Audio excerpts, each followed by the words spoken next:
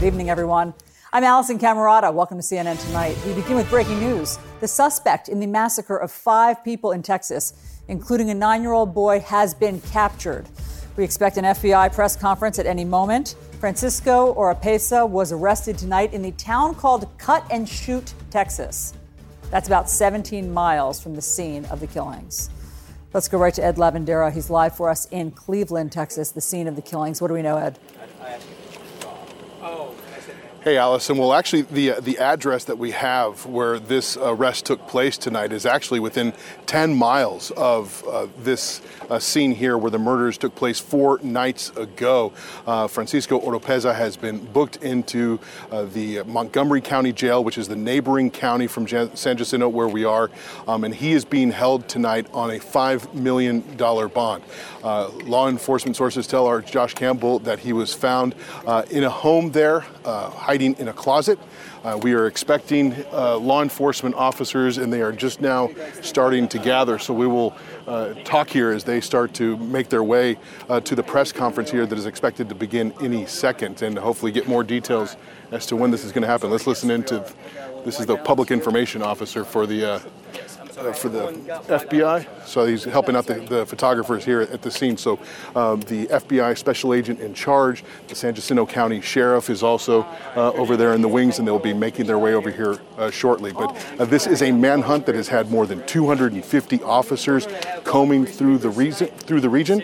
And there were many people and residents in the neighborhood who had told us they were beginning to suspect that perhaps this suspect had not made it very far from the crime scene since this happened on Friday night, Alice. And so a great deal of movement here. We're told that all of this unfolded rather quickly throughout the evening here.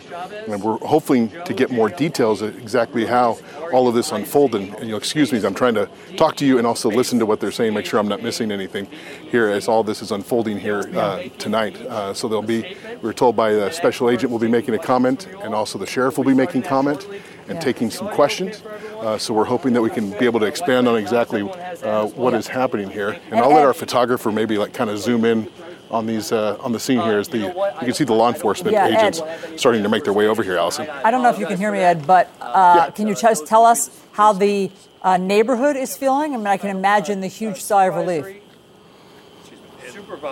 Yes, as soon as we heard news that this had happened, I'd reached out to one of the survivors and then a couple of the family members of survivors that were inside the home. You can imagine they were incredibly ecstatic. One of them said, "We are so happy." But what they were doing initially is watching some of the video that was captured by a resident, and it shows the arrest of Francisco Oropesa. They were frantically looking at this video, trying to see and confirm that it was indeed Francisco Oropesa. They were trying to remember the tattoos that they had remembered seeing on their neighbor and comparing notes about whether or not this was indeed the suspect that they have been hoping would be caught here within the last 4 days. So that's the kind of emotion and roller coaster that they've been through over the last couple of hours. Initially, when I talked to them, that they had not been told by law enforcement that this arrest had taken place, but I believe that has now happened. I think law enforcement here will be able to expand on that and confirm whether or not those conversations have happened. I suspect that they have, but obviously a great deal of emotion for those family members who have been through so much in the last 4 days. I'm going to step out of the way here, Allison, so you can start seeing them and we can listen in. I'm going to introduce Sheriff Greg Capers with the San Jacinto Sheriff's Office.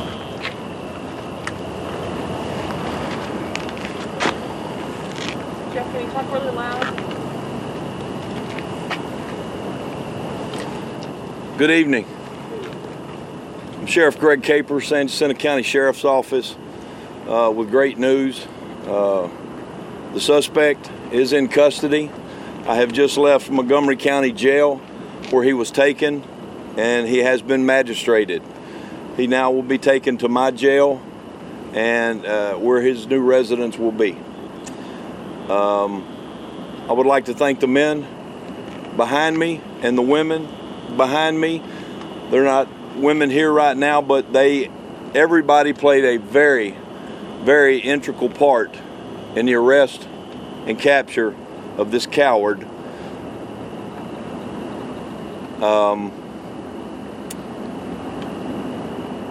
everybody behind me has worked tirelessly. I know that there are several people out of these 225 plus officers at this scene, not to include the millions of people, thanks to the media. Y'all push the message out.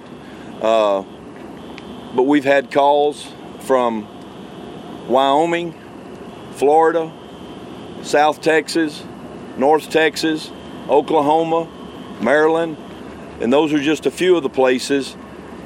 We were here, they were there. Bottom line is, we now have this man in custody. He was caught hiding in a closet underneath some laundry. They effectively made the arrest. He is uninjured, and he is currently being taken to my facility in Cold Springs. Thank you. Can you tell us how you guys were able to find him? What clues led you to him tonight? Well, it was a multi-jurisdictional operation, to say the least. Somebody got a tip, DPS CID, U.S. Marshals, FBI. We had a TAC team. They all meandered over there and found that tip to be true. And was this home a relative's home? Did he know where he was? That's unknown to me. Maybe one of these guys behind me can speak to the actual information on how he was actually captured. Sheriff, what's your message to the family members, the surviving family members of those people who were killed in this attack? Well, they can rest easy now because he is behind bars, and he will live out his life behind bars for killing those 5. Sure, guys, we have time for questions afterwards. Sheriff, if ASAC. The ASAC? Yes, please. This is the ASAC. Hey, good evening. Thank you, Sheriff Capers. My name is Jimmy Paul. I'm an Assistant Special Agent in charge with the FBI Houston Division. Thanks for having me. So, just wanted to say, first and foremost, the victims and their families are in the forefront of our minds, and we're extremely delighted that the suspect was captured. The tip for the suspect's location came in through the FBI's tip line, and we just want to thank the person who had the courage and bravery to call in the suspect's location. Special Agent Paul, Ted Williams, Fox News. Do you know if this individual will be facing federal charges? Currently, it's an ongoing investigation, and he's being charged by the San Jacinto County Sheriff's Office. What is the connection to the person who's harboring what offense? Sir, it's an ongoing investigation. I can't comment on that at this point. Did he give any indication why he did this? What was his demeanor when he was apprehended? Was he agitated? Was he tired? Hey guys, we're gonna let him get through his statement and the U.S. Marshals, and afterwards we will take questions. ASAC, Paul. Okay, thank you. I just wanted to thank the person who had the courage to call in the tip, and also I'd like to thank the many FBI personnel and local law enforcement agencies who worked nonstop to bring this person to justice, to bring a sense of justice to the victims, and also a sense of security to the community of the San Jacinto County community. I mean, this is basically what we do. You know, we show up, we bring the adequate resources, and then we don't let up. We always said it's not a matter of if, but a matter of when the suspect's gonna be caught, and we're extremely glad that today was the when. At this time, I'd like to turn it over to the U.S. Marshal Service representative. Good evening. My name is Joe Ruiz de Chavez. I'm a supervisory deputy U.S. Marshal. I oversee the Gulf Coast Violent Offenders and Fugitive Task Force here in Houston, Texas. First, I want to say that this was an atrocious crime that devastated this community and this country. We received a call for request from Sheriff Capers, and we brought expertise in fugitive investigations and personnel to assist in this investigation. The Marshal Service is the oldest federal law enforcement agency, and we have an expertise in hunting fugitives. This is a very sad time for the victims, and I hope that this will bring them some comfort and they could grieve. Thank you. We'll open up for questions now. Can you tell us if Oropeza had any help from anybody? Can you tell us if Oropeza had help from family members or any other friends in the area to help him hide for the last 4 days? I can say that we've contacted many families, associates, not only here in the Houston area, but across the country. Does that mean he's had help over the last 4 days from family I can't members? comment on that. And did he ever reach out to any family members after the shooting incident on Friday night? I can't comment on that. Do we know how he survived the past 4 days? The female detained at the scene, who was that?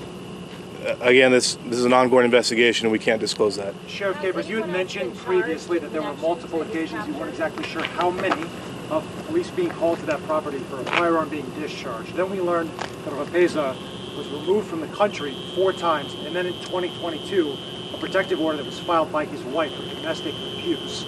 At any point, did that prompt further investigation from your office? Yes, sir. We actually filed charges on him in 2022, and it, to the best of my knowledge, we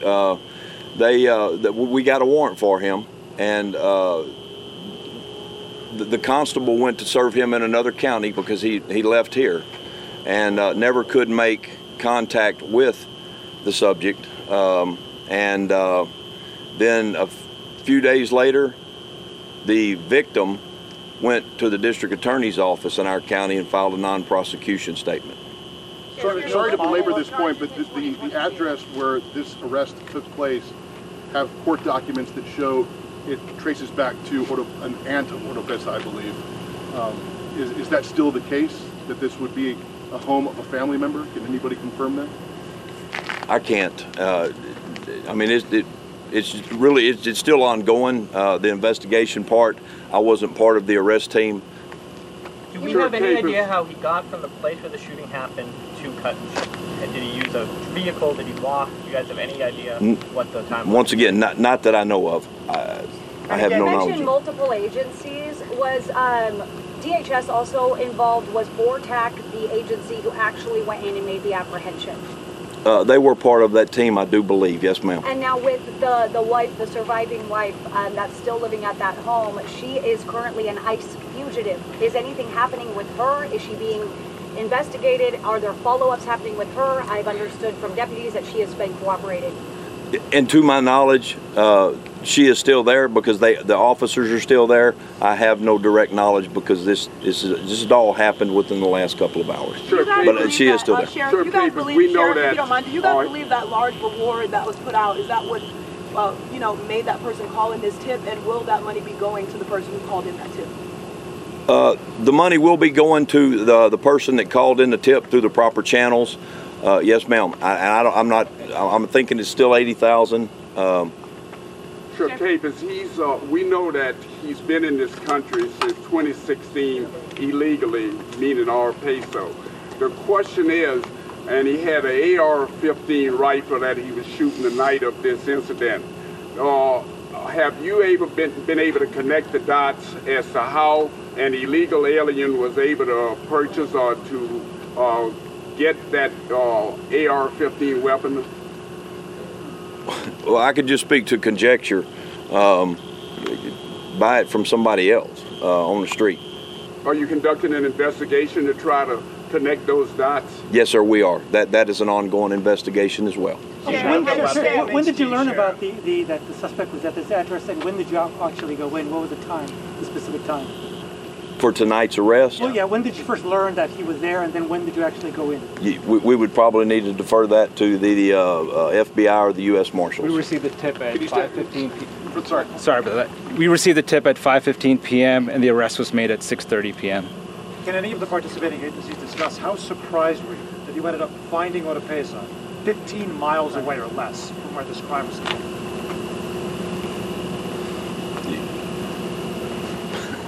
I can't really speak on that. I can just tell you that we're just extremely happy that the citizen had the courage and the bravery to call in that tip.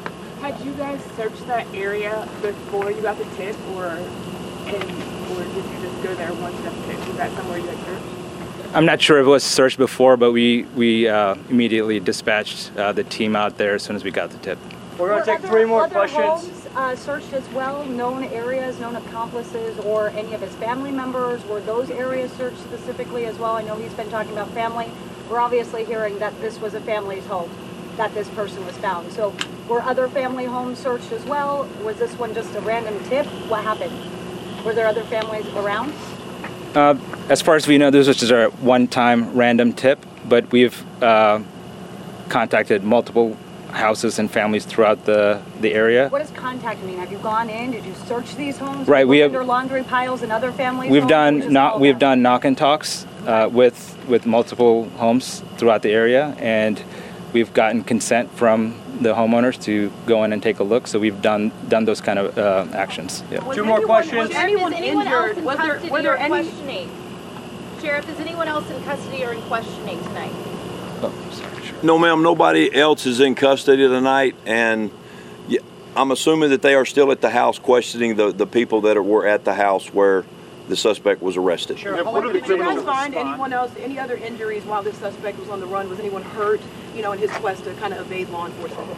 As far as we know, we do not know anybody else that was injured. Have formal criminal charges been filed? Did he make any comment to what was his demeanor when he was placed under arrest?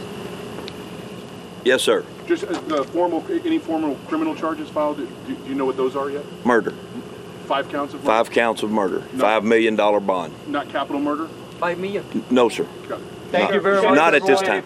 There is a video in social media. Is correct person, Francisco Oropesa? Say it one more time. There is a video in social media. Is the correct video? The correspondent to Francisco Oropesa? I haven't had time to visit social media. Okay. Sure. Thank you very much, everyone. I'm going to clarify. Thank you very much, everyone. Thank you guys very much. Guys, I'm going to clarify some of the spellings and answer some of the roundup questions here. I know that they're... Okay, we've been listening there to the press conference that just announced that suspect, Francisco Oropesa, has been captured. He was captured at 6:30 local time tonight after a tip came in to the FBI at 5:15. This, of course, is the suspect who was wanted for the killing of 5 people, some of them family members, one of them a 9-year-old boy, after his neighbors asked him to stop shooting his rifle that was making so much noise near their sleeping baby, and he shot them for that. It sounds like he was arrested without incident, but he was found hiding in a closet underneath some laundry. We heard from our own correspondent there, Ed Lavandera. It sounds like it may, according to court documents, that may have been the home of his aunt or a relative, but the police weren't willing to go that far. They do believe that the $80,000 reward money that was offered did help bring this suspect to justice. I want to bring in now Andrew McCabe, CNN senior law enforcement analyst and former FBI deputy director. Andy, I am struck once again by the power of the public and the partnership between the public and their eyeballs and law enforcement that then goes and executes the capture, and it worked. Allison, I'm telling you, it is one of the most powerful tools that law enforcement has to work with today, and that is essentially crowdsourcing the investigation. It is so important in one of these manhunt situations to get the photograph of the offender out there, to get the name and identity out there. If you have a vehicle description, that's great too. And then you further incentivize that crowdsourcing by putting a significant reward on top of it.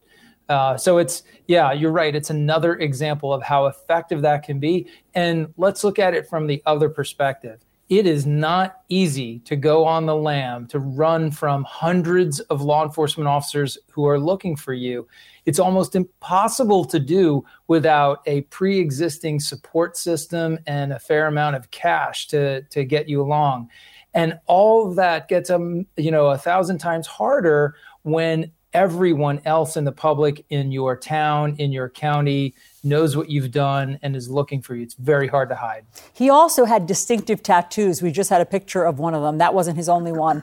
And so that is also hard to hide from. I mean, that's what tipsters, we had heard as the press conference was starting that one of the ways they confirmed that, in fact, it was him was matching those tattoos to previous photos they had and to what neighbors testified as him having.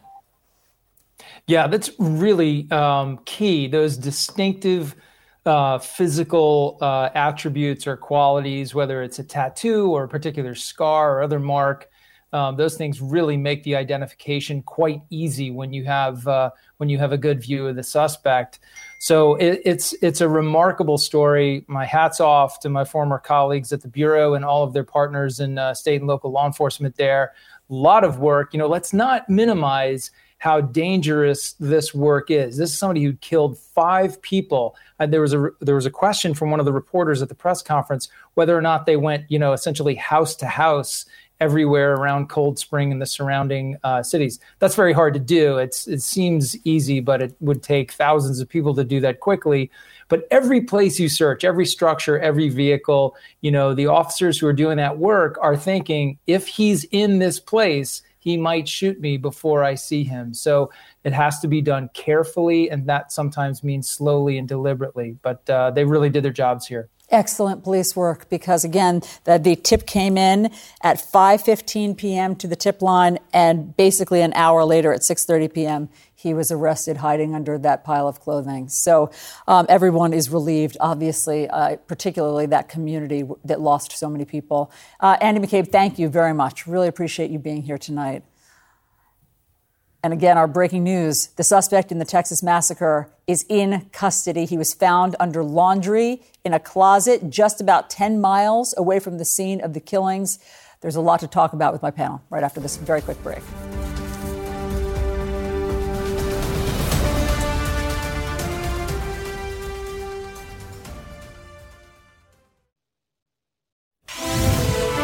We do have breaking news tonight. The suspect in the Texas massacre is now in custody. He was found hiding in a closet under a pile of laundry. My panel is here with me. We have Coleman Hughes, host of the Conversations with Coleman podcast, Jessica Washington from The Root, Mo Shwanunu, host of the Mo News podcast, and Ellie Honig, CNN senior legal analyst. So great news, guys. I mean, that is so rewarding for law enforcement and for that community to know that this suspect who's wanted for such a heinous crime is is now in custody. So, Ellie, we just heard from the sheriff. We heard from the assistant special agent in charge of the FBI about this guy. Basically, they got a tip into the FBI hotline. His picture had been posted everywhere. We had been broadcasting it. All sorts of TV stations had. They got a tip at 5:15 p.m. He was arrested at 6:30 p.m. It sounded like it may have been his aunt's house, though the police wouldn't confirm that. Now what? Yeah, so now he's going to be prosecuted. And one of the questions that people may have, and somebody asked, I think, the sheriff, is this going to be a federal or a state prosecution? The sheriff seemed a little unsure, but I'll tell you the answer right now appears to be state. Yes, the FBI was at that press conference. Yes, the U.S. Marshals were at that press conference. They're federal agencies, but federal agencies often assist in this type of manhunt. It looks like he's going to be prosecuted in the state of Texas. Not a great place to be prosecuted, by the way, if you're a defendant. And there was a question asked of the sheriff, what is he charged with? And the sheriff just said murder. And the follow-up was, well, capital murder, which is known in most other jurisdictions as first-degree murder. And I believe the sheriff said, no, but that's a decision to be made later. And that will be a decision to be made by prosecutors. And as I understand Texas law, if you kill a person under the age of 10, and one of the victims here reportedly is 9, then that could be a count of capital murder. So either way, this person's certainly going to be charged with murder. Prosecutors are going to have to figure out within the next several hours, if they haven't already, what degree of murder are we going to charge this guy with? Mo, your thoughts? So Oropeza, it's an interesting timeline that we've learned over the last few days, right? Deported from the U.S. 4 times. As we were talking about earlier, 2009 twice, 2012 deported a 3rd time, 2016 deported a 4th time. Last year, as the sheriff was saying, his wife reported that he had assaulted her, domestic violence. The cops clearly interacted with him. In 2012, he had But then she wouldn't prosecute, it sounded like. She didn't press charges against him. But he felt comfortable enough and was able to own at least 5 weapons and be shooting in his backyard after all of this. So it certainly leads to questions about generally our policies. Yeah, absolutely. Coleman, your thoughts? Yeah, I mean, I think everyone is going to be thinking, how did this guy, if he was deported 4 times, that would imply he crossed the border illegally 5 times, right? So how does a guy like this that clearly is just red flags out the wazoo, how is this guy still in the country and able to commit a crime like this, right? I mean, it makes us question our border security, first of all, and the extent to which, if this guy... if police come into contact with this guy, what is their protocol, right? Do you deport someone? Do you detain someone? But do we think he's really coming through a border crossing and showing papers? I mean, we don't know is the answer. But might he also just be sneaking across the border? Sure. I suspect once you've been deported they will have a file on you at immigration. So if you try to come through again and you present your actual ID, they'll turn you right around or arrest you. Right. So, Jessica, your thoughts? Yeah, I mean, it is incredibly troubling that he was able to own this many weapons, especially with these red flags, including kind of the fact that his wife had, originally said that he committed domestic violence, even if she decided not to go forward with filing those charges. So I think that's a huge concern that he had all of these weapons and this history, of suspicion of domestic violence. And the fact that he didn't end up being deported is, there's some questions about how that ended up happening, how he was able to stay in the country after being deported 4 times. So I think there's a lot that we're going to have to unravel in the next couple days. Yeah, you're right. There are still so many questions, but thank goodness he's, behind bars tonight. Okay, we'll bring you more on the capture of that Texas massacre suspect later in the program. Up next, we want to talk about the Supreme Court's ethics problem. Who's going to make the highest court in the land address the ethics? My panel is going to weigh in on that.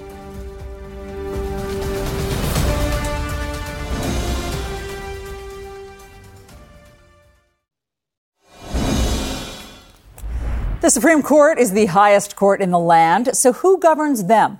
That's the question after a series of ethical violations coming to light about a couple of the justices, particularly Clarence Thomas, who has reportedly had a billionaire friend bankroll his lavish vacations for decades. Now Congress is debating what to do about this, and no surprise, that debate turned immediately partisan. This is not about making the court better. This is about destroying a conservative court. Judges are expected to comply with high standards of ethics and integrity, and it does appear there needs to be better oversight. I've been a longtime advocate for transparency and accountability because I believe the public's business should be public. Okay, back with our panel now. Joining us is former Senate candidate Joe Pinion. Joe, does Congress need to do something to set an ethics code for the Supreme Court? Yes.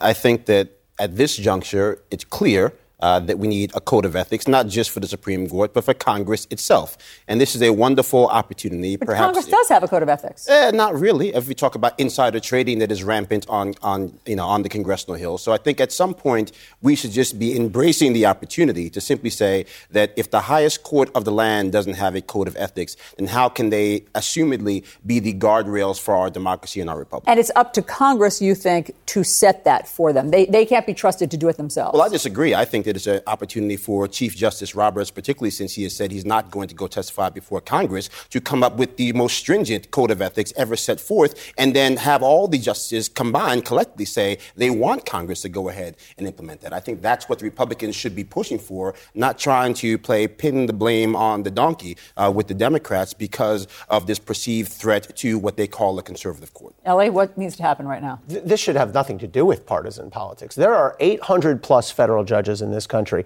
All of them, except for 9, are bound by a code of ethics. This is a Supreme Court that's just out of control. They've absolutely lost their way. They've lost us in the public, and it's their fault.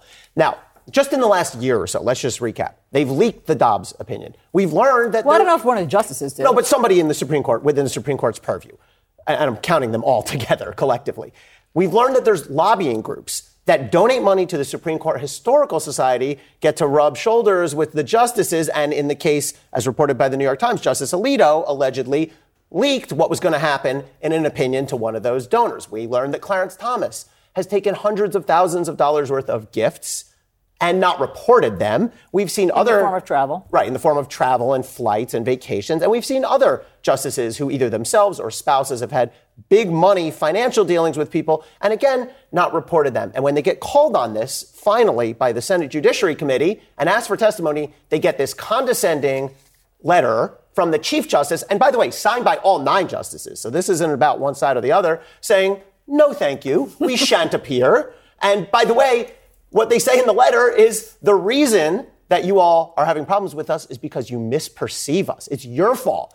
because we're above the law and we don't answer to anybody. I will read a portion of that letter. I don't remember it being in Old English, but as Ellie suggested, I like that. The justices, like other federal judges, consult a wide variety of authorities to address specific ethical issues. They may turn to judicial opinions, treatises, scholarly articles, disciplinary decisions, and the historical practice of the court and the federal judiciary. They may also seek advice from the court's legal office and from their colleagues. Basically, Jessica, as Ellie was saying, they're not going to change anything.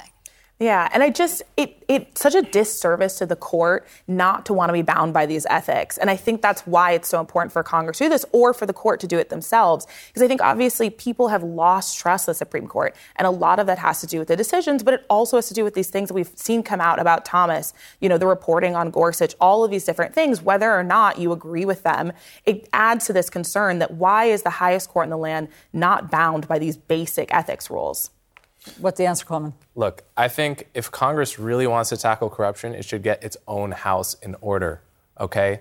There's insider trading, dumping stocks, buying stocks the day before that industry is regulated, and they have to disclose that if it's over $1,000 within 45 days. And the penalty for doing that is a mere $200, and they still don't pay it.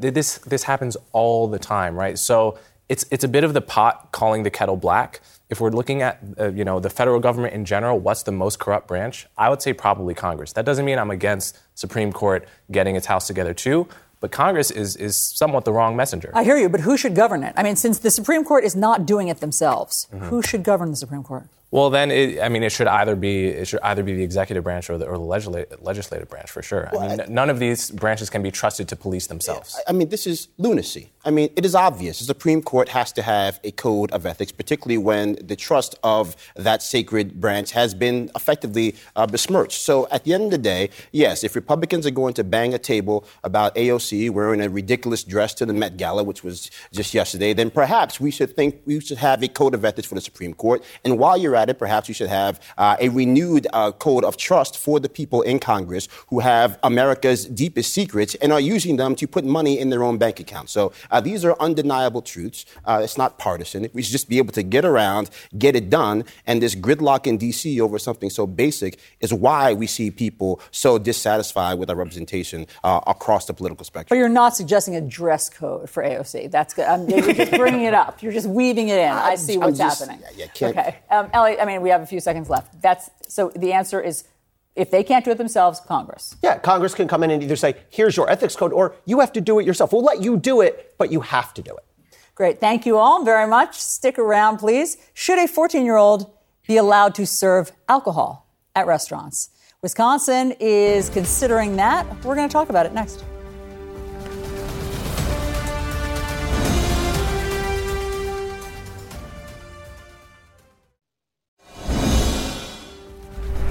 So, should 14-year-olds be allowed to serve alcohol at work?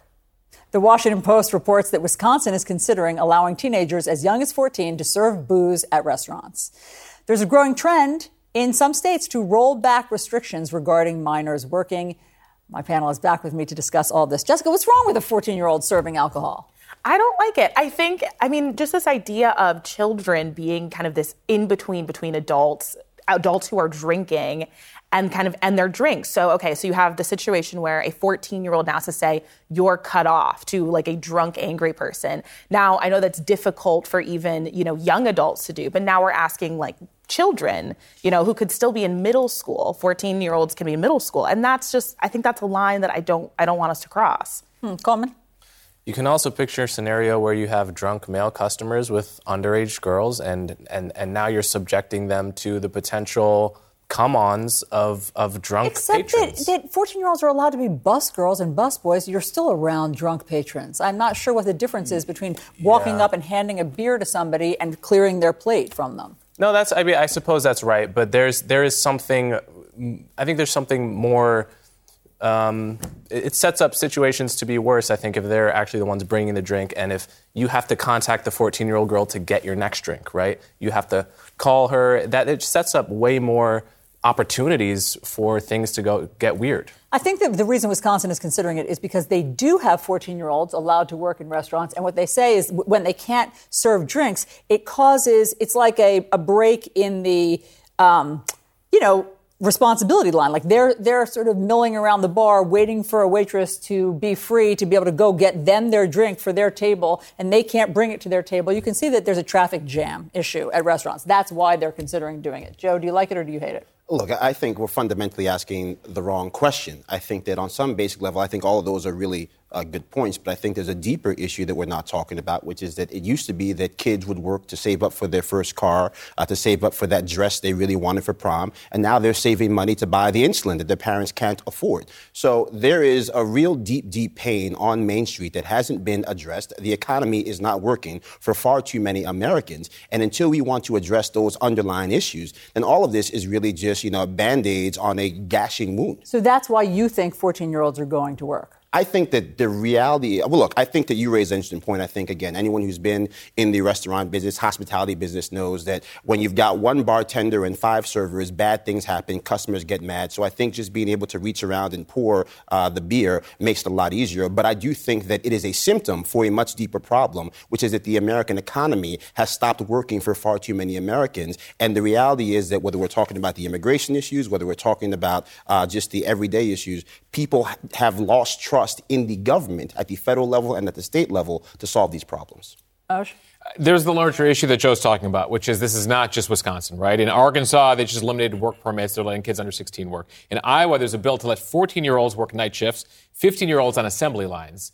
And there's bills in Minnesota, Missouri, Ohio, Georgia, as we were looking into this.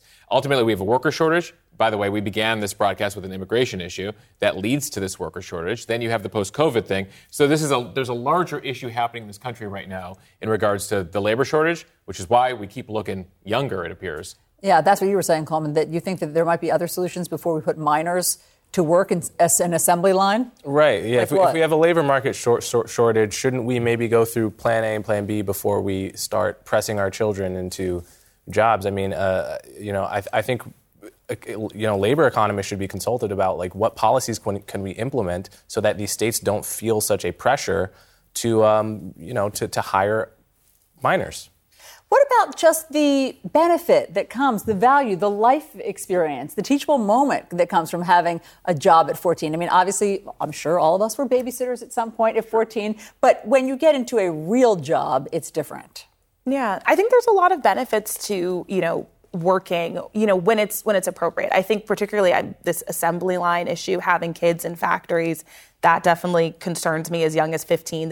We already know it's not safe for adults. In many cases, we've heard about these horror stories at Amazon warehouses. The idea of putting children in those situations is definitely concerning. Having children who should be in school learning on night shifts is also a major concern. I understand kind of wanting them to have these really good moments, and I think there are some great moments you can have from working a job as a child, but 15-year-olds in assembly lines in factories is just not it. Right. Well, I think even to that point, right, the Wall Street Journal came out with that report today saying that, again, the greatest need, those overnight shifts, right, those highly skilled mechanical jobs, which, again, to your point, we're drifting towards having children do those jobs. If we go back to the original intent of the law was to make sure that children got out of the factory and into the school, into an environment where they were going to acquire the skills they needed to be gainfully employed adults. And so the other issue is that the school has failed to deliver on that charter, that at many times, case by case, city by city, state by state, kids don't know how to read at grade level. They don't know how to do math at grade level. And increasingly, these young people are deciding, well, I better start working sooner because obviously this time I'm spending in the classroom is not actually preparing me for the life I plan on living or the money and the wages I need in order to support my family and my loved ones. Okay, friends, thank you very much for all of that. Next, what the writer's strike means for all of us. What shows you can still watch and what shows you cannot.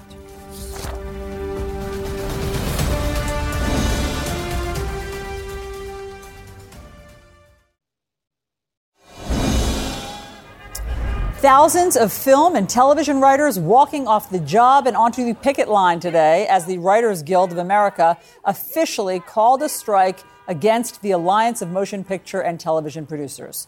This strike will have an immediate impact on the late-night TV shows, which are now forced to run repeats for the duration of this walkout. But the writers are getting support from hosts.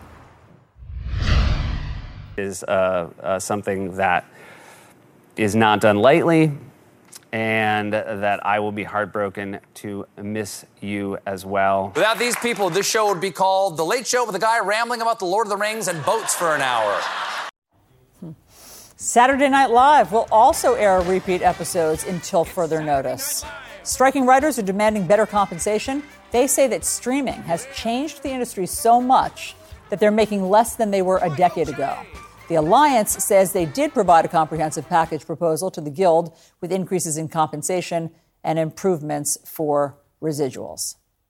Okay, coming up, some of our favorite reporters are here to talk about the stories that they are working on for tomorrow. They're going to share their scoops with us next.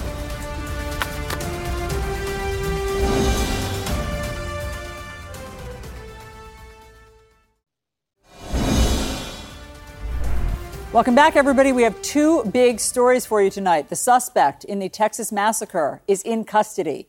We'll have more on that in a second. And in Washington, the rumblings are getting louder that the U.S. could default on our debt in less than a month.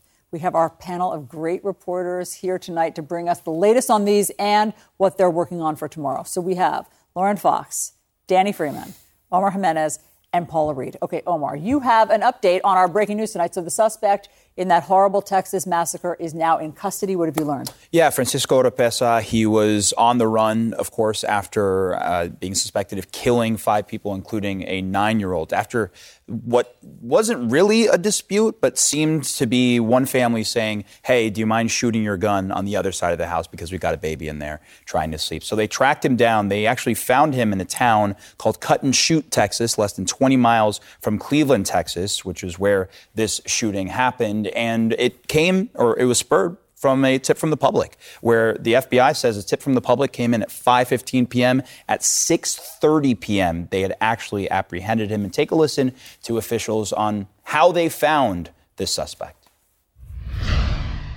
He was caught hiding in a closet underneath some laundry. They effectively made the arrest. He is uninjured, and he is currently being taken to my facility in Cold Springs. Somebody got a tip, DPS CID, U.S. Marshals, FBI. We had a TAC team. They all meandered over there and found that tip to be true. We're just extremely happy that the citizen had the courage and the bravery to call in that tip. And, it's interesting where we were just talking about this last night. And at that point, what we knew was that they had no significant leads. And you see what a difference 24 hours makes. And the way they were describing it in that press conference is it wasn't necessarily a pattern of tips coming in. It really was one tip that sealed the deal, essentially. And as you heard the FBI Assistant Special Agent in charge for Houston say, they thank that brave person for essentially risking a little bit of their safety to try and get this guy. And all it takes is one tip. And it sounds like that tipster will get $80,000. I mean, that's what the sheriff was saying that he was hoping. Okay, so now what happens to this suspect? Yeah, so now at this point, you heard a little bit of the sheriff. He is in custody. He's facing at least 5 charges of murder. He's being held on $5 million bond. We knew from sources he had been deported 4 times before, so there is some investigation going into there as well. And there were some questions, too, because of potential immigration status of how he could have acquired the weapon. And the sheriff was asked about that, and he said, look, I'm only going to speak from conjecture, but all you have to do is buy it from someone else on the street. Guys, I think we have some new video right now coming into us tonight, into our newsroom of the suspect. Let's show what it says. I'm told that it shows him being detained. I assume that means captured tonight because he has been detained in the past. He was also arrested for a DWI years ago. But it looks like this looks to me like from tonight. Yes, this is tonight. It's hard to see at that distance. It is hard to see, but we do know it was a multi-jurisdictional operation here where you had U.S. Marshals, you had the FBI, you had local police as well. So that's why you may not see marked vehicles. You would see, trucks or vans that they would typically use here. And we are still trying to confirm what the relationship of this home was to this suspect, because, again, not found too far away. He's found inside a home, hiding under some clothes. So presumably he was able to get in somehow. Right. And authorities don't say that there's anyone else injured here. So it doesn't seem like he overpowered someone to get inside. This video shows that he was arrested, as they say, without incident, meaning he didn't fight back. He wasn't armed under the pile of clothing when they found him. And you can see that he's handcuffed here and being led to a car. So thank goodness for that, because it was safe to assume that he was armed and dangerous after what he had done to that family. This, by the way, this video, I'm told, was taken by a neighbor who had been laying down in bed at 6 p.m. and then heard helicopters overhead and wondered what the commotion was. And that's where we can see the suspect a little bit more clearly, and the, I guess, marshals in flak jackets putting him into the vehicle.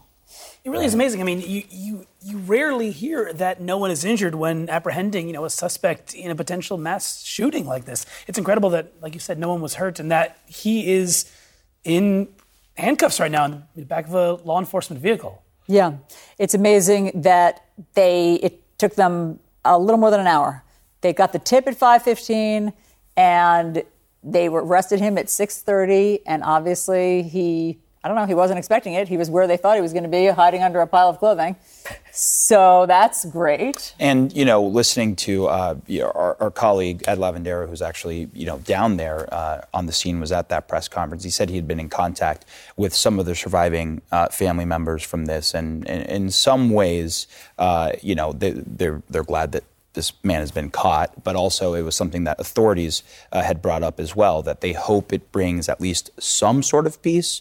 But when you consider what they're actually dealing with, having lost so many of their loved ones in the flash of an eye over seemingly no real provocation, I'm sure it's some comfort, but I can't imagine it's going to do anything to obviously bring back those loved ones, but help them sleep at night in the near future. Yeah, understood.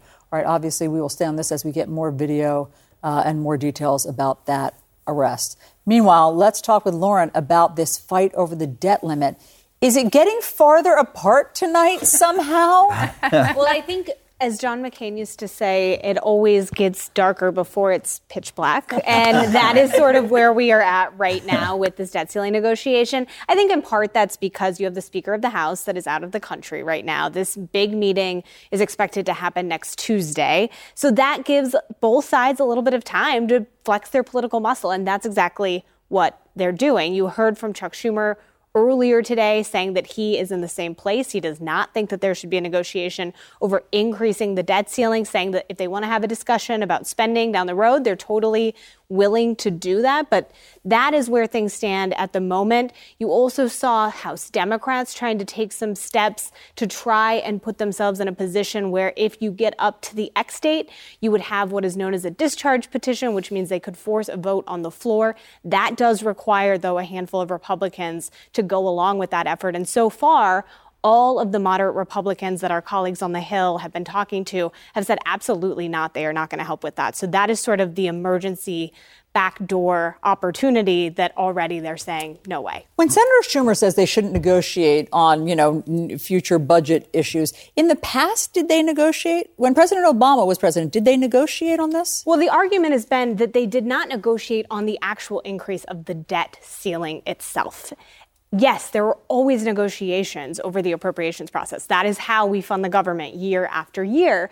But they are two separate issues, is the argument that Democrats are making over and over again. And Republicans are arguing, yeah, maybe that's the case. But the issue here is that Republicans are in control of the House, and you do have to negotiate if you have divided government. And I think that both sides are digging in right now. Hopefully, we start to see some of that break next Tuesday. Well, and you've talked about this before, but obviously it is a very slim majority on the House side for Republicans. And so when Kevin McCarthy goes into this meeting with President Biden and the other leadership, it's not about cooler heads prevailing in that meeting, but it's, okay, cooler heads may prevail there, but then it's a whole bunch of other cooler heads within the Republican majority in the House that have to essentially coalesce around what McCarthy is able to get out of that meeting. Am I reading that correct? Absolutely. But I would also sort of push back on this idea that a resolution is going to come out of one meeting. Yeah. This is going to be a weeks-long negotiation, and there aren't that many days to actually negotiate. When you look at the congressional calendar, the House and the Senate are only both in session 8 days over the next couple of weeks. You also have the president going out of the country. And, the president can pick up the phone and negotiate anywhere that he is, and that is the argument that the White House has made. But it just gives you a sense that this deadline is not only coming, but it's coming when not all of the players are going to be at the boardroom having a discussion about this. Why can't they start earlier? They have phones. We've all been on Zoom meetings. Why not get it underway? I get you're traveling, but we work from home and remotely. Why can't they? Well, I think that Congress operates under deadlines. And this is part of why getting the X date yesterday was so critical to getting these negotiations rolling, because Congress just doesn't operate well when they don't know when the deadline is. They're kind of like journalists in that way, right? Yeah. They just operate well when they know that there's a breaking deadline that they have to meet, and that's exactly what you're starting to see. But I think next week is going to be so crucial, even though I do not expect a resolution out of that meeting on Tuesday. Well, sorry, so then can I ask, so again, to your point, if they're not going to negotiate in earnest until Tuesday, are we just going to keep seeing chest beating every single day up to next? I mean, we have a whole week of this, right? Yeah, I mean, and really we've had months of this, right? Because the president and the House Speaker met about 90 days ago now. And that gives you a sense of how long this has actually been going on, that both sides have been dug in. I think, though, the reality is there's going to start to be a real impact on people, on the economy. When? But does that start June 1st or before that? I think it starts before that. And that's what you saw in the last debt ceiling showdown. What started to move lawmakers was when the market started to move. And that didn't happen because they went over the cliff. It happened because they were getting dangerously close to going over the cliff. So expect that could happen soon. But the question of how this impacts when the Treasury Department can make payments, I mean, that happens after you breach that deadline. And it really could have an impact on real people. It could have an impact on government workers. It could have an impact on when you get your Social Security check. You may not get it on time. And we don't know what the Treasury Department would prioritize, but our best clues are to look back to 2011 and the plans that they started putting together when they started getting worried that Congress was going to go over this cliff. And that really does give us a sense of this has a real impact on what bills the government can pay. All right, well, can you come back later and tell us when to start panicking? I will. I don't want to panic unnecessarily. Just watch the every single night. Yeah, every right. Night. I know they want us to panic every night, but just tell me when I need to start panicking. I'll let you know. Thank you very much. All right, stay with us, everybody, because next, Danny's got the story of a Muslim mayor who was invited to the White House, then barred by the Secret Service a half an hour before the event. Danny's going to explain what's going on.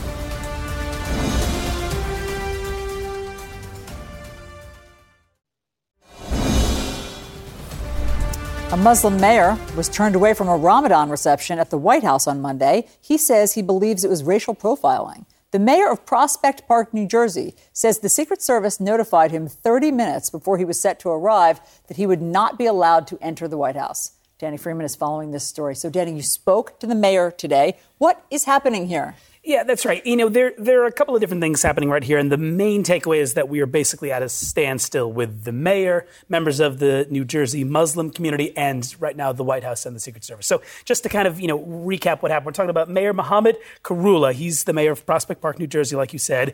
Yesterday, the Biden administration, the White House, invited a number of Muslim American faith leaders and also elected officials to the White House to mark the end of Ramadan.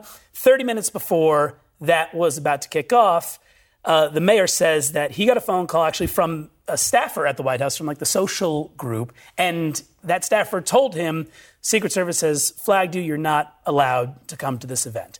And the Muslim advocates in New Jersey, they were very upset about that. The mayor, of course, was very upset about that. And that's where we are today. Now, they call it racial profiling. They say that this is another example, of abuse of power by the federal government against folks of Arab descent, Muslim Americans, and that's really where we are at this point. The White House and the Secret Service are pretty much not saying anything as to why they made this decision today. And then John Miller, our CNN law enforcement analyst, had some interviews about this with other law enforcement. Yeah, that's right. So John Miller, of course, CNN, he said that multiple law enforcement sources told him the mayor had been flagged for some concerning contacts over the course of a federal law enforcement counterterrorism investigation. What does that mean? That's a little unclear at the moment, and I think that will speak to the larger point of what it means to be on a watch list, what it means to be on one of these lists. But I want to play some sound from the mayor.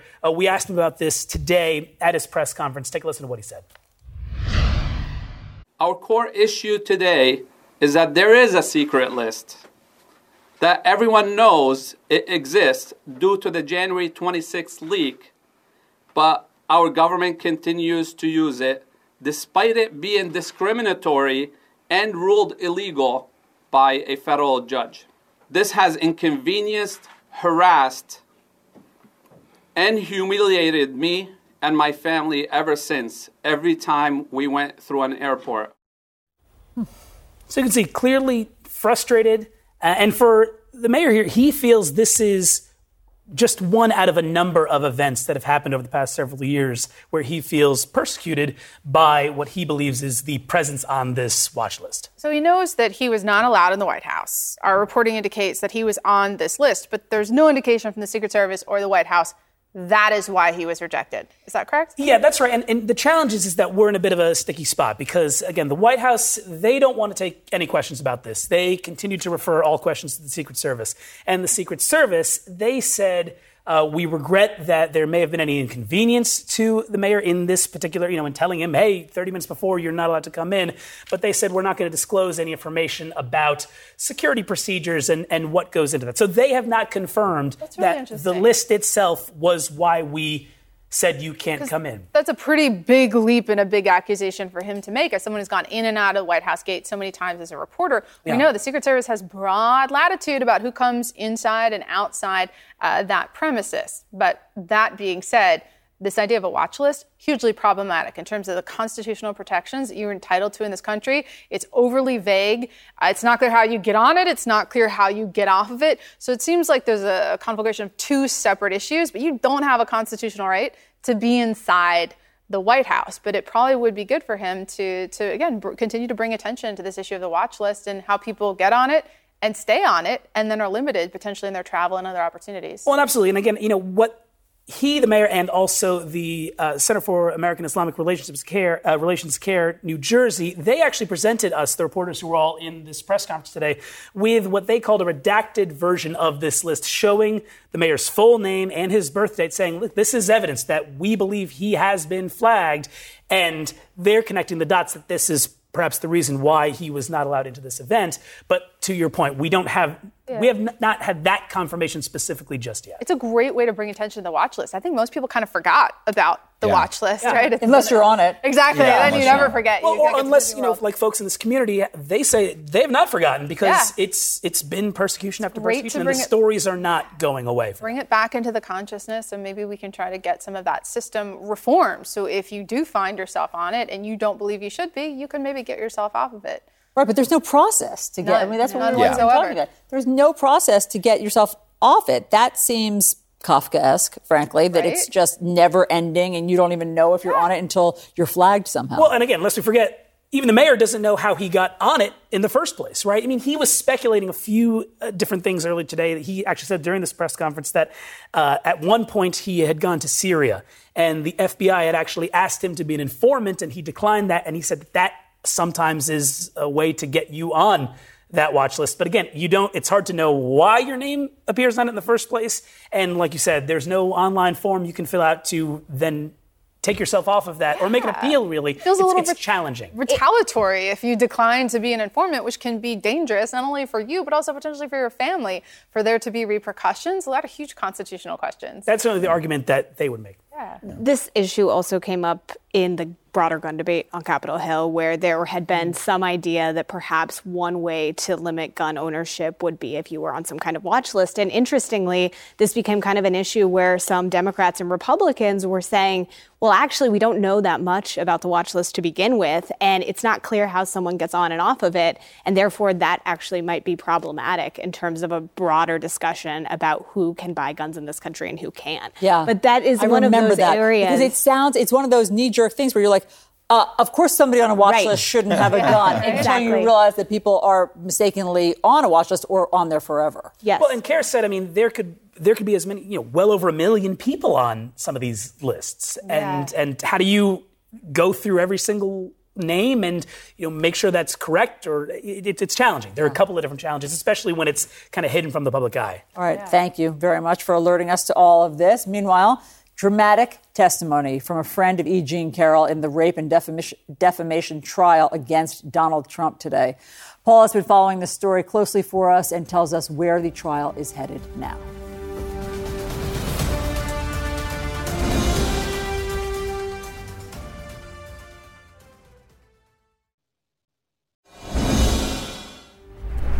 It was a dramatic day of testimony in the civil rape and defamation trial against former President Trump. Two witnesses testifying on behalf of E. Jean Carroll. A longtime friend of Carroll's described a phone call that she received moments after Trump allegedly attacked Carroll in a department store dressing room in the mid-1990s. A second witness testified that Donald Trump sexually assaulted her on an airplane in the late 1970s.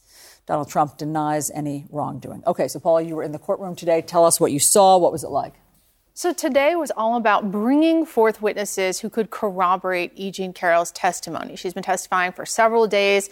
She testified, answered questions from her lawyers, and was also cross-examined by Trump attorneys. The first witness, who you just referenced, Lisa Birnbach, she is significant because she presents a contemporaneous recollection of this alleged assault. She says that she was called by Carroll a short time after this alleged assault. She describes her friend on the phone as hyperventilating, being emotional.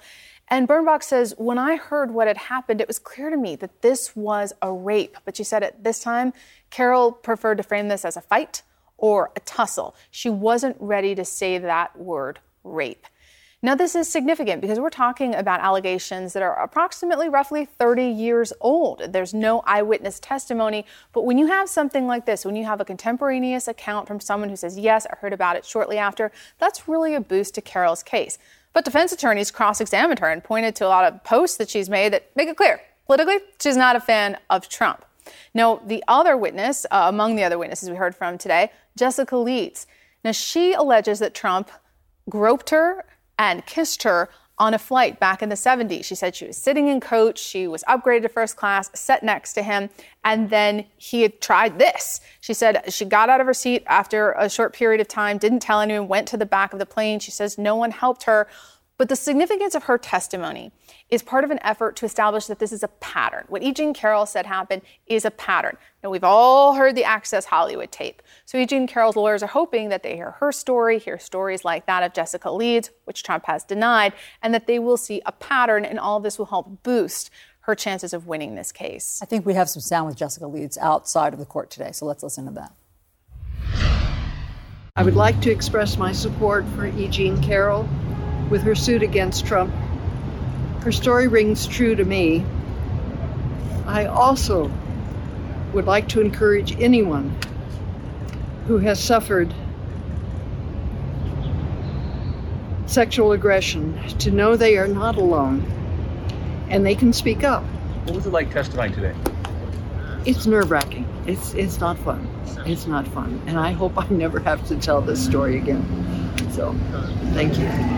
One of the questions that keep coming up, both for E. Jean Carroll, for Ms. Leeds, why didn't you say anything? Why didn't you report? And I really felt, sort of as a millennial woman, a generational divide.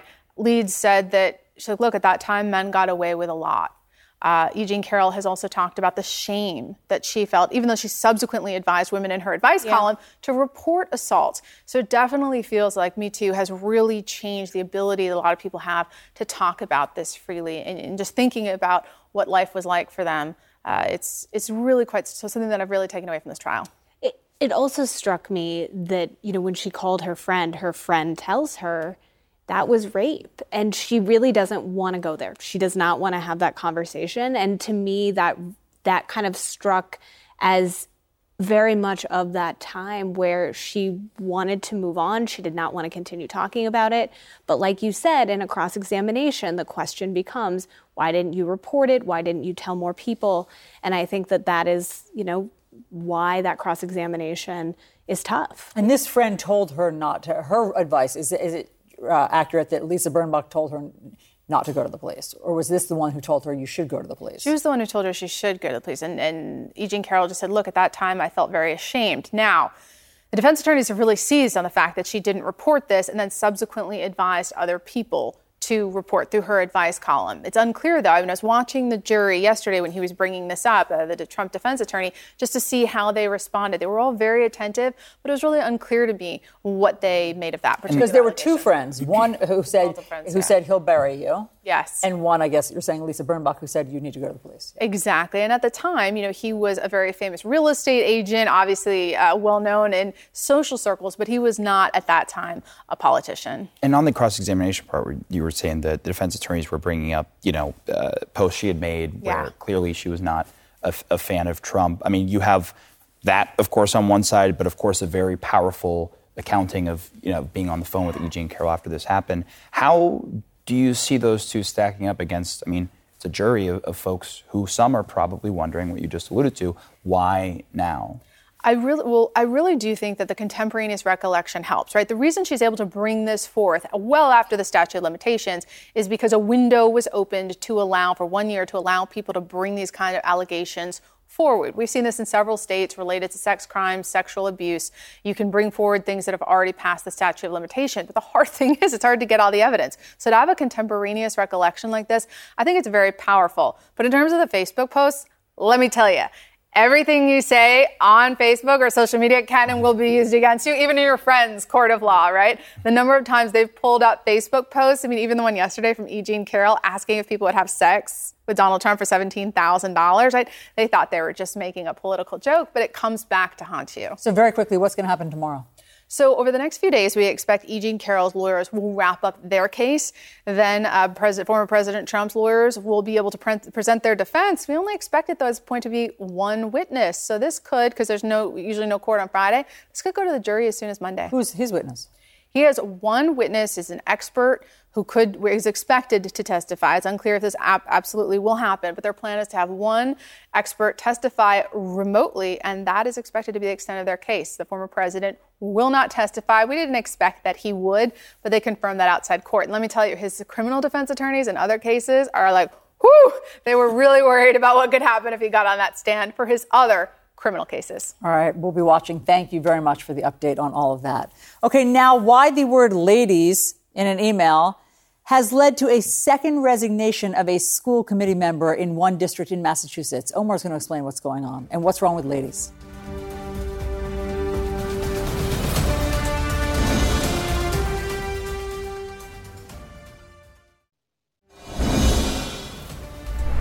New fallout tonight over using the term ladies. A second school committee member in East Hampton, Massachusetts, has resigned in the wake of a superintendent search gone wrong. At the end of March, you may remember us reporting, the school search committee offered the job to Vito Perrone. We interviewed him. He's a superintendent from another district. But then they rescinded the offer because he addressed committee members as ladies in an email. Perrone says he was told the word ladies is a microaggression. Now, committee member Lori Garcia says, quote, the fact that you can say Madam Chair but not ladies, the whole thing is ridiculous.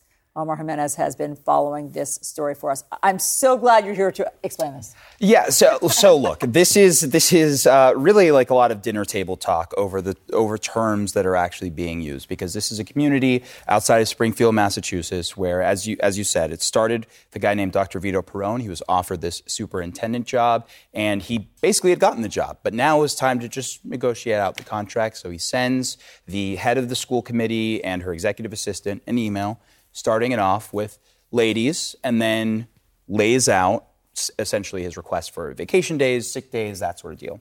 And so he didn't think anything of it. Well, they received that, and they, again, not only said it was a microaggression, but the school committee chair said that it was in many ways insulting, because they did not think that he should be addressing people he would be working with in a professional setting in such a casual manner. And they also said that it was because of the amount of days he was requesting off. Right. So this is what has always confused me, is that was the ladies thing a pretext for the fact that they didn't want to negotiate his amount of time off. And do we know the answer to that? Well, and that's the major question. I would say that's the central question here. And by the way, use the term negotiate. Vito Perrone would say, we never got to negotiate because I just kind of put forward my requests. And, if there was an issue, we could have worked that out. But then the offer was rescinded. So then fast forward to this and another superintendent candidate that eventually withdrew her candidacy. Fast forward here. Lori Garcia is a school committee member who has been going through all of this, dealing with the votes. She voted for Perrone in the beginning. She said that she was forwarded the email that said, ladies, and she didn't even clock that. She was like, whoa, why are they forwarding it? Is it about the vacation days or whatever? And then when she found out later on that may have been the major reason for it, she threw her hands like, well, this is ridiculous. And, a lot of people in that community were also coming to his defense as well, saying, what are we doing? Is ladies offensive? No. Is ladies offensive? I've never been offended by the term ladies. I feel like there's a lot of other microaggressions that can happen in a professional setting. Well, yeah, and the executive assistant, who was one of the original people addressed in this email, even came out on Facebook later and said, look, everybody, I'm not offended by the word ladies. But, of course, she has a job, so she goes, but I respect the opinion of anyone who may be offended by those terms. Yes. Not you. No, you're just the messenger. But I think that the woman who did take umbrage at being called ladies wanted it to be like Ms. Camerata, wanted to be just by her name. It's a very specific preference. Yes. Right? It shouldn't undermine someone's candidacy for a job at a time when it's very difficult to find higher education professionals. Do you guys remember Dimitri Martin? He had a great bit about the word ladies. He said you can make anything sound inappropriate by just adding ladies. That is true. It's like, want some pizza? Ladies. Yeah. Remember that. And then tonight, ladies. That's what I think of when I think of ladies being inappropriate. But in this context, even the idea of it being a microaggression feels absurd.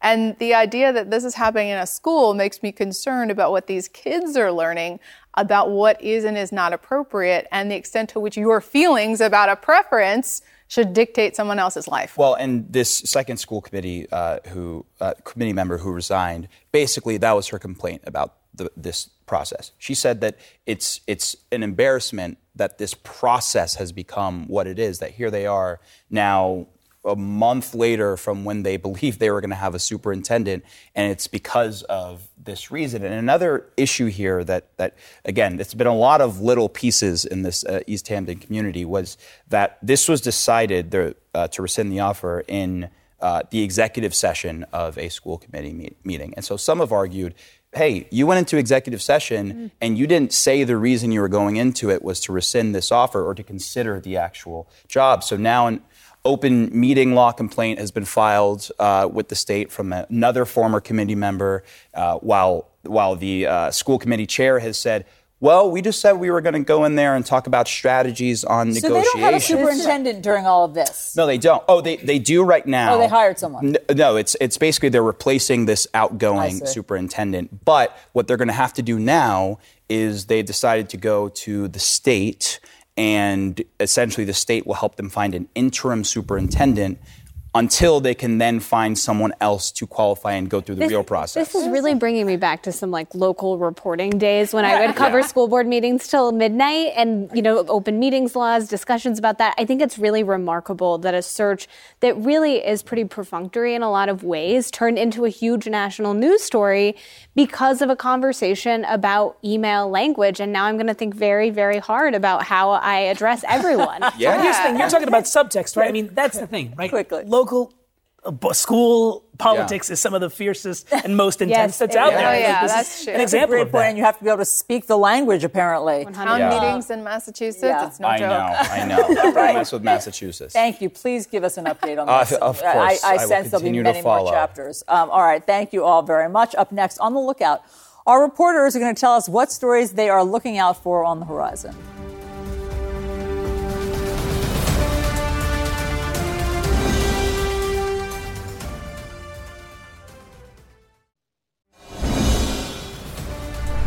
We're back with our fantastic panel of reporters to tell us what stories they're keeping an eye on. We call it On the Lookout. First, I will be on the lookout for reaction to this news that we just got into our newsroom tonight. This is a newly revealed text message. In it, Tucker Carlson makes strange and racist comments, and we believe that this is the comment, according to the New York Times, that in part led to his being fired by Fox.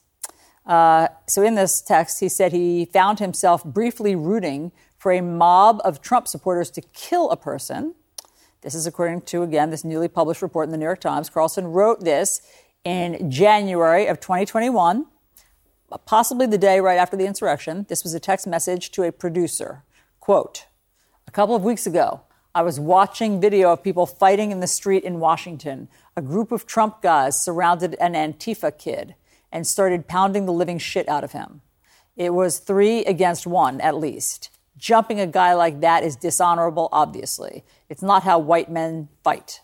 Yet suddenly, I found myself rooting for the mob against the man, hoping they'd hit him harder, kill him. I really wanted them to hurt the kid. I could taste it. Then, somewhere deep in my brain, an alarm went off. This isn't good for me. I'm becoming something I don't want to be. The Antifa creep is a human being.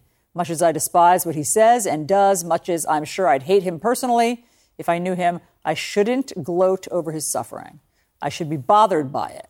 I should remember that somewhere somebody probably loves this kid and would be crushed if he was killed. I don't care about those things. If I don't care about those things, if I reduce people to their politics, how am I better than he is?" The text message, which was included in the redacted court filings in the Dominion voting systems case, was swept up in discovery as part of the voting machine company's defamation lawsuit against Fox. This is, again, all according to the New York Times. The Times reports that that text message alarmed Fox's board of directors and played a role in Carlson's abrupt firing last month. It's too bad Tucker doesn't realize these things before he says them. Too bad he doesn't realize people's humanity first. Okay. Let's go to our On the Lookout segment, guys. And welcome back.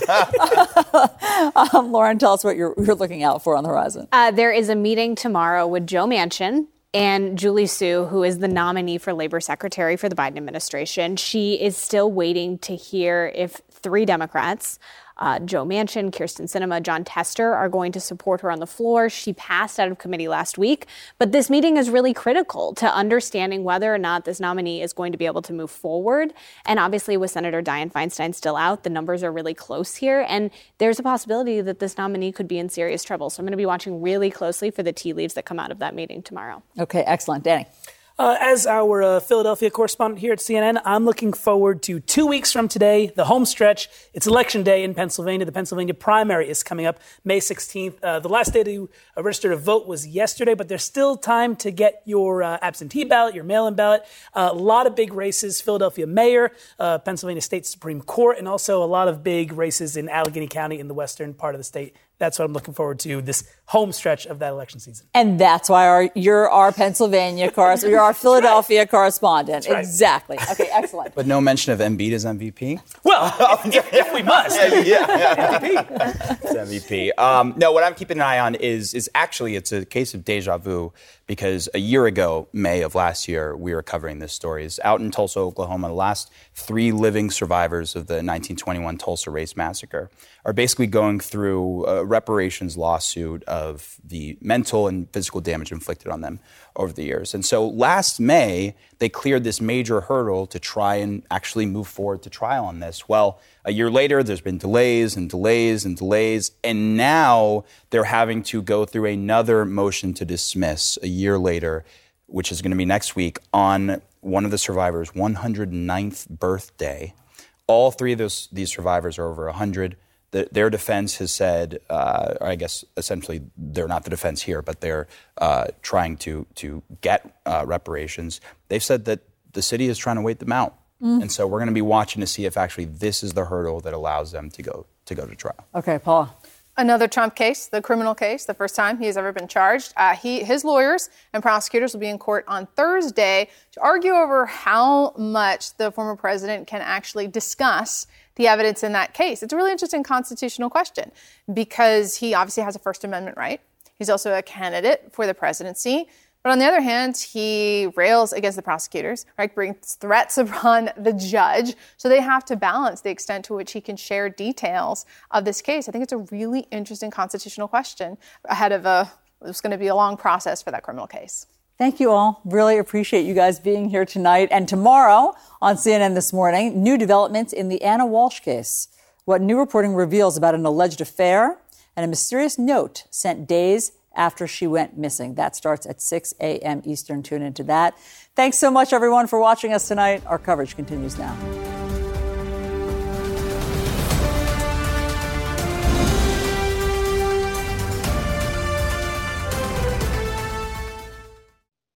Quality sleep is essential, and that's why the Sleep Number Smart Bed is designed for your ever-evolving sleep needs. So you can choose what's right for you whenever you like. Need a bed that's firmer or softer on either side? Helps you sleep at a comfortable temperature. Quiets their snores. Sleep Number does that. Sleep better together. J.D. Power ranks Sleep Number #1 in customer satisfaction with mattresses purchased in-store. And now, save 50% on Sleep Number limited edition smart beds for a limited time. For J.D. Power 2023 award information, visit jdpower.com/awards. Only at Sleep Number stores or sleepnumber.com. I'm Dr. Sanjay Gupta, host of the Chasing Life podcast. In honor of our 10th season, we want to hear from you. Leave us a message at 470-396-0832 and tell us how you chase life. It could be used on an upcoming episode.